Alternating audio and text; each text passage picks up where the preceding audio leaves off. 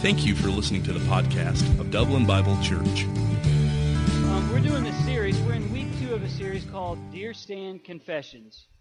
And it's this whole sermon series has been birthed out of really experiences that I personally had over the last couple of years when I was in a deer stand. Get that? And today's content is something that really I struggled with, and it really culminated one day that I was sitting in a stand, and it seems like if you've hunted or done, it maybe you've hunted or if you heard about hunting, you know that things like you do things the same way over and over and over. That way, to kind of keep your smell down as far as when you go out into the woods, so the animals don't smell you and don't know you're there and they don't see you. And it was one of those days to where I went in the stand and everything seemed to have gone wrong. It's like I pulled my hunting clothes out of the dryer, which is a no-no if you're a hunter. You just don't do that because the great smell that people like with clean clothes, it's like a dead giveaway for the animals. It's like I pulled my hunting clothes out of the dryer, which is a terrible thing to do on the morning that you're going hunting, and I put my clothes on and I got everything ready and seemed all out of sorts. I get out to the area where I'm going to hunt, and I accidentally slam the door, which, the element of surprise and being quiet, so that goes wrong. I go into the stand, and then all of a sudden I'm fumbling around. I've got my gun over my shoulder, and I'm banging it against the ladder as I'm getting into the stand. It's everything is going wrong. Everything's terrible. And then it's also one of those things I forgot to do a lot of the things that I had done prior, and I get into the stand, and then automatically I get all holy. And I get in the stand and I'm thinking, Lord, I know nothing's gone right today. I know that everybody who's in the area knows that I'm here, including all the animals.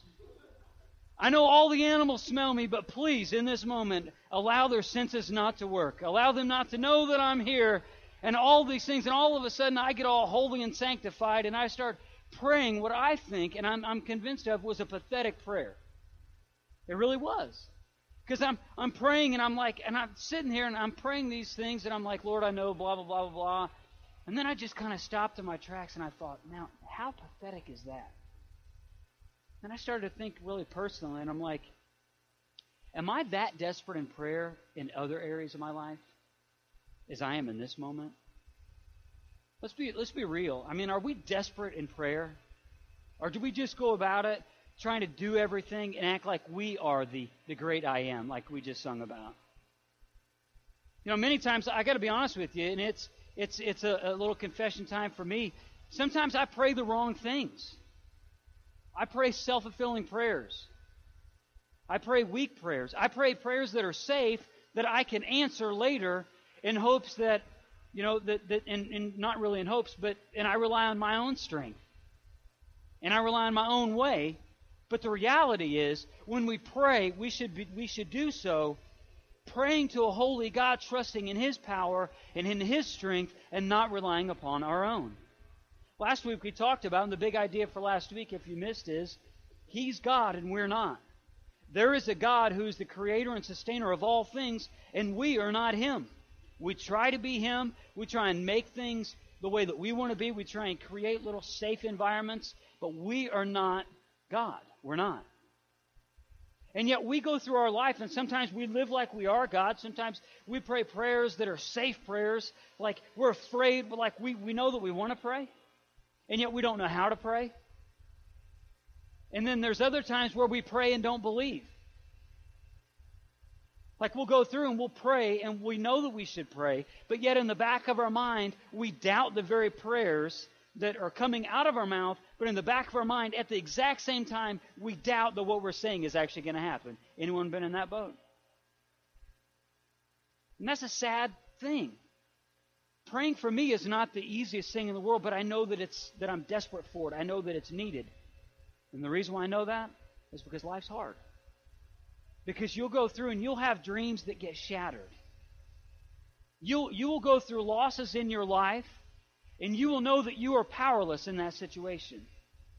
And that you are left, and because of those situations and the circumstance, it drives you to your knees, and it forces you to look up to a power that is bigger than you, smarter than you, and stronger than you, and you do so in prayer. And many times, if you're like me, I'm just driven down to my knees in weakness so I can look up to a holy God and say, and just repent and say, I'm sorry. I tried to fix it myself. You knew it wouldn't work out. I don't know why I thought it would work out this time, but it's not working out, and I give it to you, God. We go through things in our life that just blow up in our face. Many times we will go through and we'll pray a prayer knowing that's what we should do and we ought to do and we want to do, and then we doubt, and then we wonder why it doesn't turn out. Sometimes God wants us to be the answer to that prayer, and He wants to use our weakness to put in His strength so that we can accomplish that prayer. God uses people. Did you know that? He does. Today's scripture is 2 Corinthians 12. And if there is anyone in the Bible who understands what it's like to operate in their own strength, but be driven down, just be driven to their knees, it's the guy who's basically delivering this message to the church in Corinth. And that's where this letter of the Bible is taken from. It's in the New Testament. If you don't have your Bible, we kind of maybe thought you'd forget it this morning, and we've put some Bibles spread out amongst you in the chairs. And it's cool if you haven't been in the Bible for a long time. There's no shame in looking up at the table of contents, okay? It's there for a reason. 2 Corinthians. Somebody just had hope whenever I gave them victory and said they can look it up in the table of contents. But the Apostle Paul wrote this letter, and we've talked about this specifically, so I'm not going to go in great detail on as far as the backstory of this letter. But the church in Corinth was a messed up church. They were kind of, if you could do it wrong, they did it wrong twice. And then even after Paul said, hey, you're doing it wrong, they thought, yeah, well, it didn't work out the first time. I'll try it again. So then Paul writes, he wrote several letters. We only know there's only 2 that are actually put in the Bible, but we do know that he has written more letters than this. And this church he had a good relationship with them, but he was very firm in speaking to them. And the Apostle Paul was somebody who had very good credentials. He himself was very well trained. In that day, there were 2 he was a rabbi himself, but there were 2 main thoughts of rabbinical thought that kind of derived from this area, and it was the school of Hillel and the school of Gamaliel. Don't ask me to say that again. I don't speak that language very well. I barely speak the English language. But he was from the school of Gamaliel. And it was a very well-respected school. When people would try to go to these 2 different schools. But they also knew that if you went to that school, that you already had a great aptitude for learning. Because they didn't just let anybody into the school. It wasn't a everybody gets a trophy kind of society. It wasn't that, well, the doors are open, come on in. Because a rabbi would only go to, in that setting, they would only invest in those who were going to reap a big reward. You know what? The amazing thing about our Lord is He invests in everybody. He invests in everybody. He's more concerned with your attitude than your aptitude. He makes the aptitude happen if you bring your attitude to a level of learning before Him and a level of change. So the Apostle Paul, he's writing this letter to the church in Corinth. Church is messed up. Paul is he's a trained guy. He's smart. Everybody looked up to Paul. Paul was before his transformation and before Christ revealed Himself to Paul, he was kind of a thug. As a matter of fact, we know that he basically supervised the killing of another Christian. He sat back kind of with his arms folded, and there was a guy by the name of Stephen. This is in the book of Acts.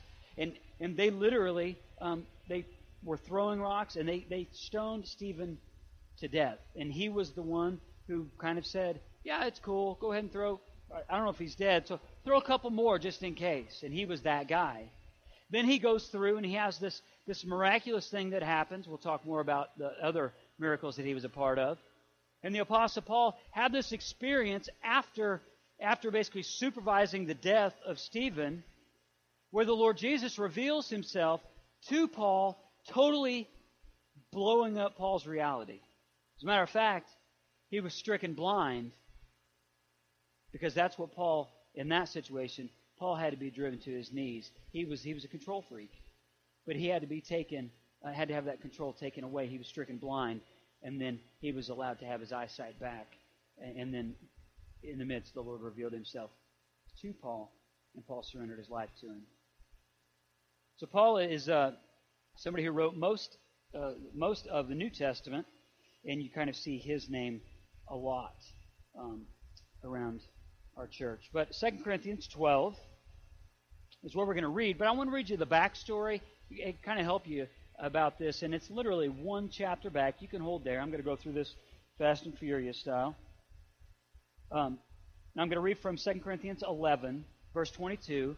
And this is, Paul is giving a defense to the church because there was this group amongst the church who kind of came in, and they were calling themselves like super apostles. Now, they didn't like don the cape and, the blue suit with the big A, like I'm a super apostle kind of thing. It wasn't like a Marvel character, but they kind of came in, and Paul was away from the church, and he had heard that these people were claiming to have the superior truth. And they have kind of come in, and they were mixing a little bit of truth and a little bit of air, and it's kind of like mixing like the purest of water with just a little bit of cyanide. Is any of that water good to drink? Tell me. No. It's the same thing when it comes to truth and air. And these super apostles were coming in, and they were trying to basically make a mockery of the church and the people and saying, they'll take a little bit of truth and they'll take a little bit of air and mix it together and hope that nobody realizes that it's bad. Well, Paul sniffs it out, and he realizes that there's a problem. So he goes to do what Paul did many times, and he confronts that evil. And he says, are they Hebrews? Talking about these super apostles. He says, are they Hebrews? He says, so am I. Are they Israelites? So am I. Are they Abraham's descendants? So am I. Are they servants of Christ? And then he, in parentheses, I love this, he says, I'm out of my mind to talk like this. Just it's so raw. And I love how the Word of God has that. He says, I'm out of my mind to talk like this. It's like, why am I doing this? It's almost rhetorical. And he says, I am more. I've worked much harder, been in prison more frequently, been flogged more severely, been exposed to death again and again. 5 times I received from the Jews the 40 lashes minus 1. 3 times I was beaten with rods. Once I was stoned. 3 times I was shipwrecked. I spent a night and a day in open sea. I've been constantly on the move. He says, I've been in danger from rivers, in danger of bandits, in danger from my own countrymen, in danger of Gentiles, in danger in the city, in danger in the country, in danger at sea, and in danger from false brothers. I have labored and toiled, and I have gone without sleep. I have known hunger and thirst, and I have often gone without food. I've been cold and naked. Besides everything else, I face daily the pressure with the concern for all the churches. So he starts out, and it seems like a rant, but he's trying to allow his audience, the initial audience, and us to realize, hey, these people are claiming to have all the answers, claiming that they are the chosen one, and he says, by my pedigree, I've already proven, that you should be doing the things that I've already told you to do. Why are you believing this false message? And we see this in the text, starting in verse 12. Kind of continues the same thought. He says, I must go on boasting, although there is nothing to be gained. He says, I will go to visions and revelations from the Lord. I know a man in Christ who 14 years ago was caught up in the third heaven. Whether it was in this body or out of the body, I do not know. God knows. So Paul's telling him, he says, I really don't want to keep on, I'm not trying to brag about myself. This isn't a matter of what everything that I've done. He says, as a matter of fact, I don't want to put myself on the pedestal. But they were forcing him, so he would basically go through and give an explanation of his pedigree and his credentials as an apostle. And he says, I will go on to visions and revelations from the Lord. I know a man in Christ who 14 years ago was caught up in the third heaven. He's talking about himself. But he's referring to himself in the third person, therefore not to put himself on a pedestal. Not to put himself on a pedestal.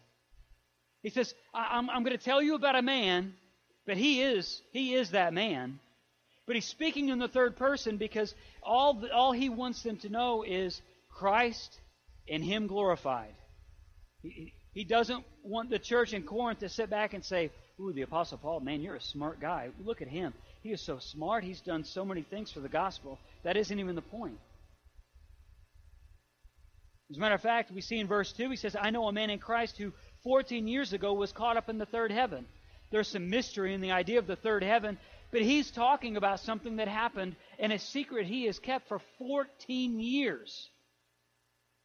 How many people in our culture, if they were to have an experience like this, would wait 14 years to tell someone else? They wouldn't, would they? What they would do is they would go to your local Christian book publisher and they would say, I have a bestseller. All you need to do is find me somebody to help write all this down with, and we're going to make millions. Right? Isn't that what would happen? All these experiences and the books, whatever, 14 Minutes in Heaven, I'm not sure that's the title, but all these books about going to heaven, and they're like so quick to put that out there, but the reality is they do that for their own gain many times, and they make money off of it. The Apostle Paul kept the secret for 14 years. 14 years.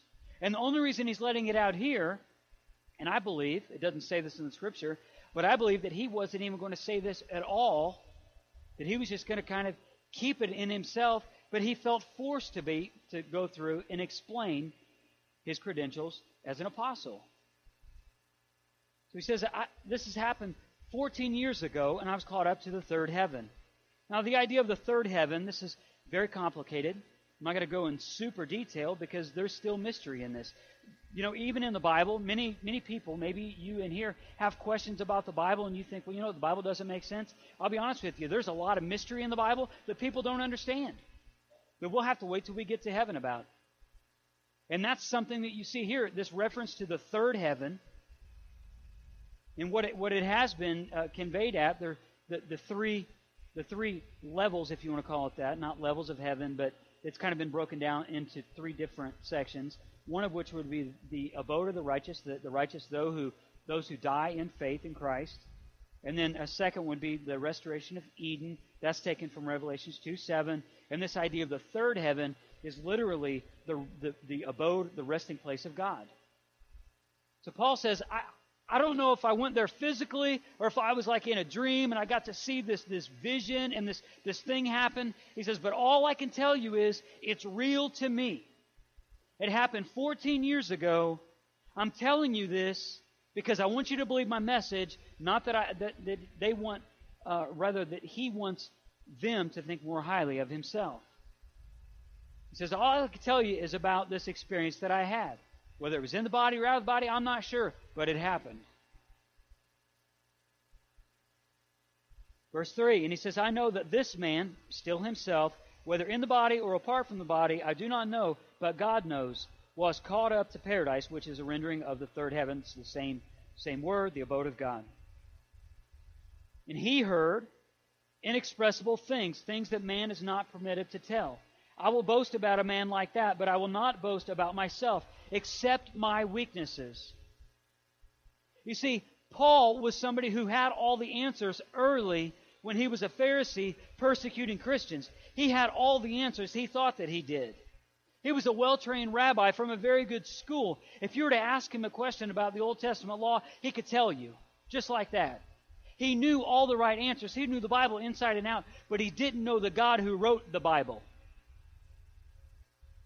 He was so caught up in the words instead of the author. And you see right here, he says, I'm not even bragging about myself. Sure, I could brag about myself, but this isn't about me. He says, I'm only going to brag about my weaknesses, and we're going to see why. Verse 6, he says, even if I should choose to boast, I would not be a fool, because I would be speaking the truth. I would not be a fool, because I would be speaking the truth. But I refrain so that no one will think more highly of me than is warranted by what I do or say. Interesting. Christians, that means the very thing that you say should be the very thing that you do. The very message that you try and preach to someone else, you also ought to have preached to you.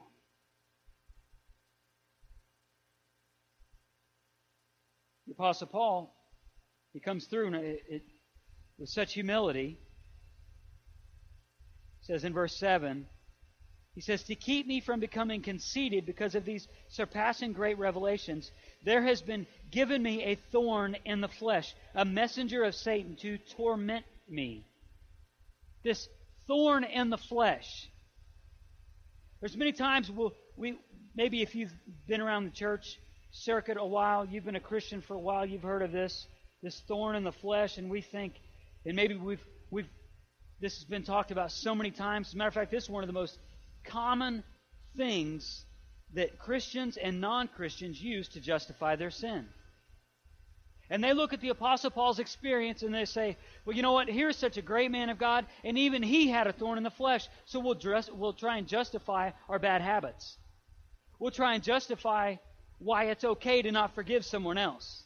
We'll try and justify why it's okay that I have this thing in my marriage, and I'm not happy, and she just doesn't make me happy, and he doesn't make me happy. And you know what? Paul had the thorn in the flesh, and he didn't know how to handle his situation. They use that out of context because he did know how to handle it. But Christians and non-Christians, especially in the South, have heard this, and they try and justify their own sin. They try and justify their own desires. They try and justify why what they want to believe is right. And saying that it's just a thorn in the flesh. It's just something that's always nagged me.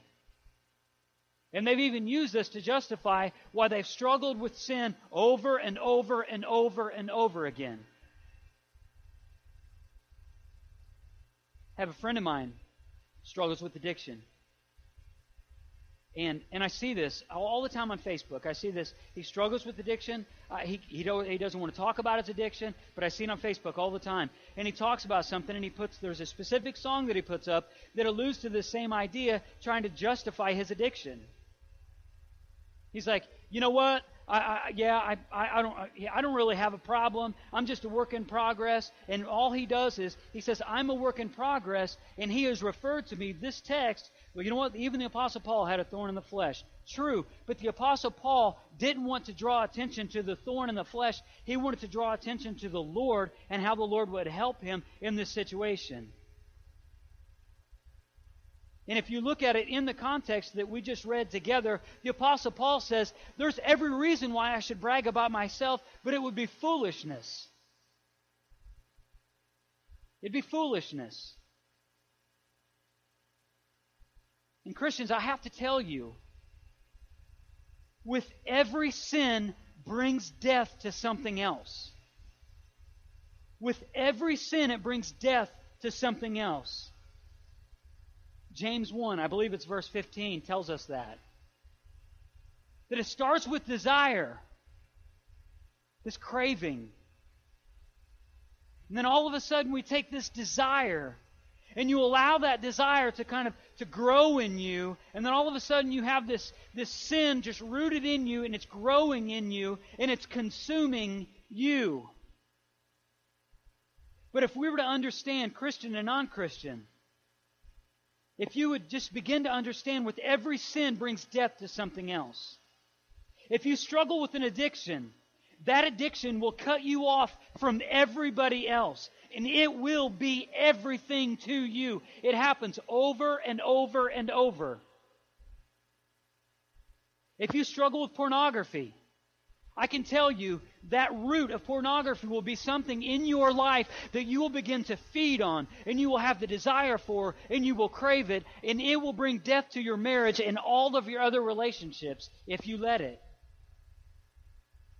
When you are tempted, Christians, when you are tempted to gossip, and you have somebody who says something to you about someone else, you have to kill the desire to keep the message going. You have to kill the desire. You can stop it with desire. If you start to understand, as James tells us in chapter 1, that sin will lead to death in something, do not minimize sin. It will bring destruction. The whole path that it takes will lead to destruction. Imagine the worst Cat 5 tornado ravaging the city of Dublin. That is what sin does in your life. The hidden sin and the sins that everybody else sees. And do not justify your sin and say, oh, you know what? I'm not perfect, The Bible's full of imperfect people. If the Apostle Paul said he had a thorn in the flesh, but the Apostle Paul never used that as a justification to maintain his sin. As a matter of fact, we don't even know what that thorn in the flesh was. We don't even know. Some people say that it was the sin in his life. Some people say that it was a spiritual problem. That there was just this nagging sin that he just couldn't get over, and he couldn't get over, and he couldn't get over. Then there's a whole other level of theologians and people smarter than me have go through, and they've just put out a laundry list of different type of physical ailments. All kinds of things. Everything from gallstones to gout to lice to epilepsy to all kinds of things. A speech impediment. And like smart people go through and they don't even have it all figured out. But one thing they're all sure about is this. Paul knew that he had a thorn in the flesh, but he didn't like it. As a matter of fact, I'll give you a little bit better idea of the thorn in the flesh. A lot of times we think of a thorn. I took this off my rose bush. If anybody wants to come and do any landscaping in my house, the sky is wide open for you to do that. I cannot stand landscaping. But your pastor was not stabbed in the process of recovering this, so that's a good thing. But this little thorn, a lot of times we think of a thorn in the flesh as just this nagging thing, and like you can get through life and you nag about it. But literally the word in that text more refers to a wooden stake. This is metal. But more of a wooden stake. If you look at those two, you can live your life with this, right? If you have this in your shoe, you can walk, you're going to be in some pain, you're going to be doing some ooh and on, but you can survive, right? Step on that guy, right? What's happening? You're dead in your tracks. You see, for the Apostle Paul, it wasn't just a thorn in his flesh, and wow, I've just got this nagging thing, and I've just got this little bit of arthritis in my hip, and I don't know if I'm going to make it through another day. Whatever it was for the Apostle Paul was like a wooden stake driven into him. And he says, I've just got this thing about me, it's debilitating to me. It's not just a wimpy thorn that I'm just going to live the rest of my life with. There was something so real to him, so devastating to him, that he said, it's like a wooden stake driven into me. Whether it's an emotional ailment, a spiritual ailment, or a physical ailment, we're unsure. Maybe it's the fact that of all the horrible things that Paul had been a part of in the past, of the supervising of a Christian.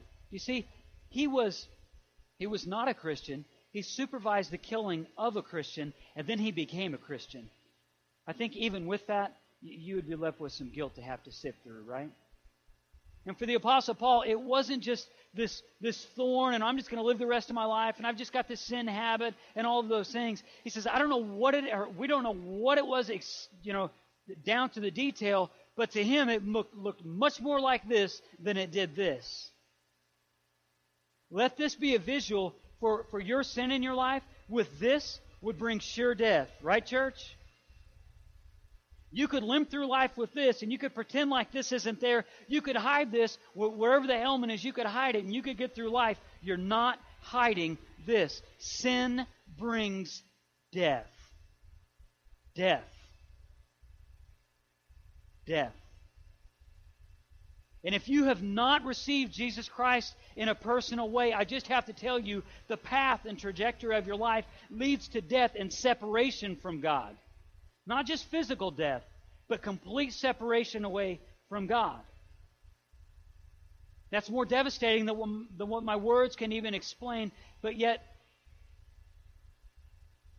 I have to tell you that. Because your sin isn't something that's just this size and, ow, it just pricked my finger. It's more like that. And sin brings death, destruction, devastation to everyone around you. If you're a father and you are in habitual sin in your family, no matter what that habitual sin is, that sin that you're committing is it is having an effect on everyone else in your family. You may try and justify it away and say, well, it's just me and I'm going to do my own thing, but I'm just telling you the ripple effect of that, and it's a Cat 5 going through your family, and it is bringing devastation You may turn around and close your ears, and I don't hear the whistling sound. There's no wind going on. There's nothing blowing around me. But I have to tell you, that sin leads to death. It leads to death. And it leads to a path of destruction. It was big for the Apostle Paul. It was a big problem, no matter what the problem was. He viewed it as something that he would probably not ever be able to get over. And we see this starting in verse 8. Back to our text, 2 Corinthians 12, verse 8. He says, 3 times I pleaded with the Lord to take it away from me. You see, he knew that torment came from Satan. God never leads someone to sin. Satan leads people to sin. It starts with that desire, and he leads people into sin because Satan knows that it will leave a path of destruction, and that's exactly what he wants your relationships to be like. That's what he wants your finances to be like. That's what he wants your whole life to be ridden with. It's just devastation. And Paul says, 3 times I pleaded with the Lord to take it away from me. He says, I prayed about this. And I believe he prayed more than 3 times. He says, I kept praying about this. And I've just got this stake, this thing in my life, whether it's a physical ailment that was impairing him, or an emotional ailment that was impairing, or that he was impaired by, or whether it was a spiritual thing. We're unsure. But to the Apostle Paul, he knew that for some reason God had allowed it to happen. And that's a little unsettling, if we're honest. You see, you can't just pray a little petty prayer and just kind of throw it out there and God, will you help me with this? When things really get difficult, can you? You can't just explain things away when you know that you're the cause of it. You can't try and justify the sin in your life and just say, well, you know what, the Apostle Paul had a thorn in the flesh and it was just his thing and I'm going to have my thing and I'm supposed to deal with this the rest of my life. You see, if you have freedom in Christ, you're not, many times the sins that we bring in our life, are not many times, all times, we bring it upon ourselves. But we can look at this text, whether it was Paul's sin nature, a physical ailment, whatever the case may be, and we know that he says that he pleaded with God. 3 different times he pleaded with God. I just think of this, that he's just to his knees, and he's just broken before God. And he's just pleading with Almighty God, please take this away from me. I've just got this stake. This thing is so holding me back. And to me, it's so real. But look what God's response is in the next verse. Verse 9. But he, the Lord, that he said to me, my grace is sufficient for you, for my power is made perfect in weakness.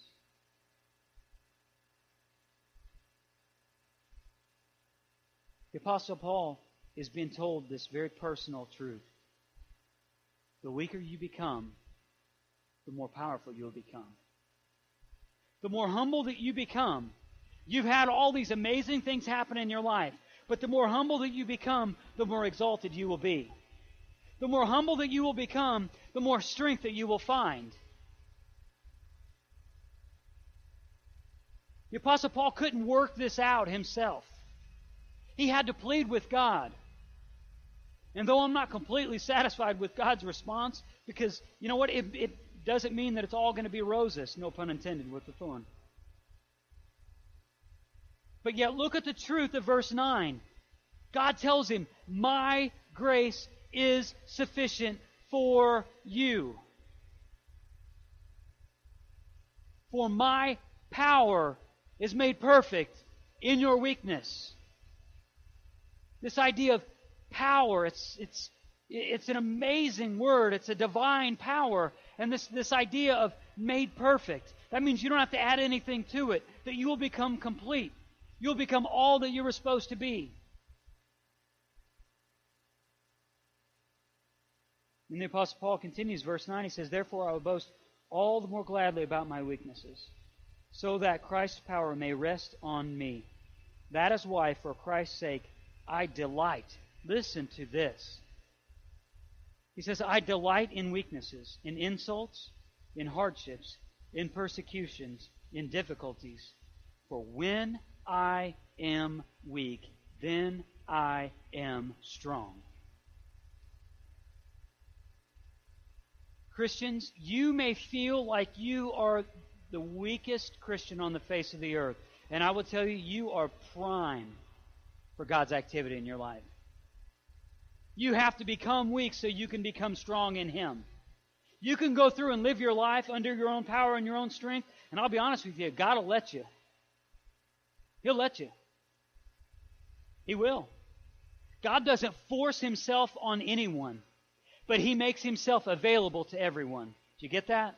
He doesn't force Himself on you. He doesn't haunt you. He doesn't do all these things. He just says, you know what? I'm right here. I'm right here. Whenever you get sick of looking at the destruction of that Cat 5 in your life, just know that I'm right here. I've always been here. Understand that sin leads to death and it leads to destruction, not only for you, but everyone around you. The Apostle Paul, he points to a brilliant truth. When I am weak, then I will become strong. Are you weak or are you strong?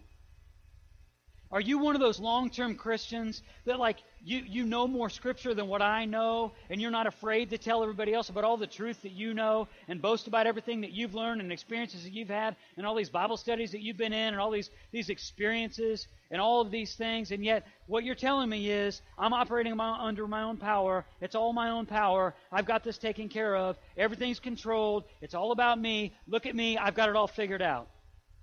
I would say if that's your story, you are in the worst possible place that you could be in because you are just bent for destruction. And the more that we puff ourselves up, the farther we have to fall. But yet when we're down, when we're weak, we truly become strong. I know there's difficulty in this message. I've lived this difficulty. And yet I know that there is a God who desires relationship with us. I know that there's a God who sent His Son, Jesus Christ, to die on the cross for our sins. Not just everybody else's sins, our sins. And that is an open invitation because He already did what He said He was going to do. And now we can either, in this life, we can either choose to accept Jesus and the strength that comes with it, or we can reject Jesus and basically live in our own little existence, our own little petty existence, and we will continually be weak, and we will continually live in sin, and we'll feed those desires, and it will lead to a path of destruction. Simply put, that's the choices that we have. But for the Christian, non-Christian, not so much. But for the Christian, you may feel like, you know what, I've been struggling with this thing for 10 years. I've got this unsettling within me. Maybe it's a 10, 20, 30-year journey you've been on. My hope, my prayer for you is so that you would find what the Apostle Paul talks about. That in your weakness, that you will find God's strength. Several years ago, I was at the gym, and I basically just go in there to kill time, to be honest with you. I'd go in there, it was at lunchtime, everybody else was doing it, so I thought, I'll go to the gym. And my insurance covered it, which was, I didn't even have to justify an expense, so it was awesome. And I went in there, and everything was fine. It was over my lunchtime, and I'm in there working out, talking more than working, and all of a sudden I put the plate on the bar. I was going to do some bench pressing, and I put one plate up and everything's fine. And then I go to the other side, and I had done this several times. It's not like a lot of weight. I should have been able to do this with no problem. I went and I picked up the other weight, and I tried to put it on the bar. And I didn't have pain, but I couldn't lift it. And I was like, that's kind of weird. Never had this happen before. So then I thought, well, maybe I'm just a little bit weaker in one arm, and I tried to kind of grab it with my dominant hand and kind of lift it up with my other hand. But what I found out was I had no strength on my right arm. I mean, I was like Popeye, olive oil, all at the same time. You have that visual for the rest of our time together. I apologize. But it was just so weird. It's like this whole side of my body was just with no strength whatsoever. So I went to the doctor a couple times. First time he went in and he said, I don't know what's wrong with you. Thanks, Doc. That's awesome. I'm glad I paid my copay. Enjoy your big house. You're great. I'm never coming back. So I went to the doctor and he says, I don't know what the deal is. I don't know. Maybe you worked it out too hard. I said, no, I just got there. I didn't work it out too hard. I don't know. So I went home and I kind of shouldered it, but it never got better. And then all of a sudden I started to have some pains, but at first it was just completely weak. Like I couldn't even pick up a backpack that weak. It was weird. Then I go back to a different doctor, and he goes through and he says, I'm not really sure what it is, but I think you have a pinched nerve. I was like, well, it seems like a good explanation to me. WebMD didn't really help me on this one. So I went in and tried to, be my own doctor. That didn't work. So come to find out, he said that he thought I had a pinched nerve. And yet, in that moment, there's a truth for all of us. There's really an incredible truth for all of us. You see, when we pray, that's the nerve that moves the muscle of God. When we pray, it's the nerve that moves the muscle of God. So we tap into His strength and His power. When we pray, and when we really pray, when we go through and we go before a holy God, we realize that we're weak, just like my arm was weak, pitifully weak. And that nerve stopped all strength to happen. But when we pray, and when we go before the Almighty and the most powerful and the Holy of Holies, we go before the Lord Jesus, and when we do so, it is, in essence, it's the nerve that moves the muscle of God. And it's telling God, you know what? I don't have it all figured out, but I know that you do. I want to tell you as your pastor, as your friend, somebody who loves you, I don't have it all figured out. I'm on a journey too. But I know that there's a God who died on the cross to take away my sins and your sins. And I know that He leaves a welcome invitation to you, so you can go before Him humbly and say, I am weak, you are strong. And if you do that, there's no special way of doing this. There is no exact way in the Bible that you have to say this, you have to do that. It's all a matter of the condition of your heart. But you can go before Him and just come humbly before Him and say, Lord Jesus, please forgive me. I know that you are God and I am not. Please come into my life and save me. You can pray something like that. And what you'll see, you can develop a prayer life that you've never had before. And you will find and you will learn and you will understand and you will be able to experience the fullness of the life that the Lord Jesus wants you to live. But we have a choice. We have a choice. Because Christ did what He said He was going to do, what we needed Him to do. We just have to choose to accept it.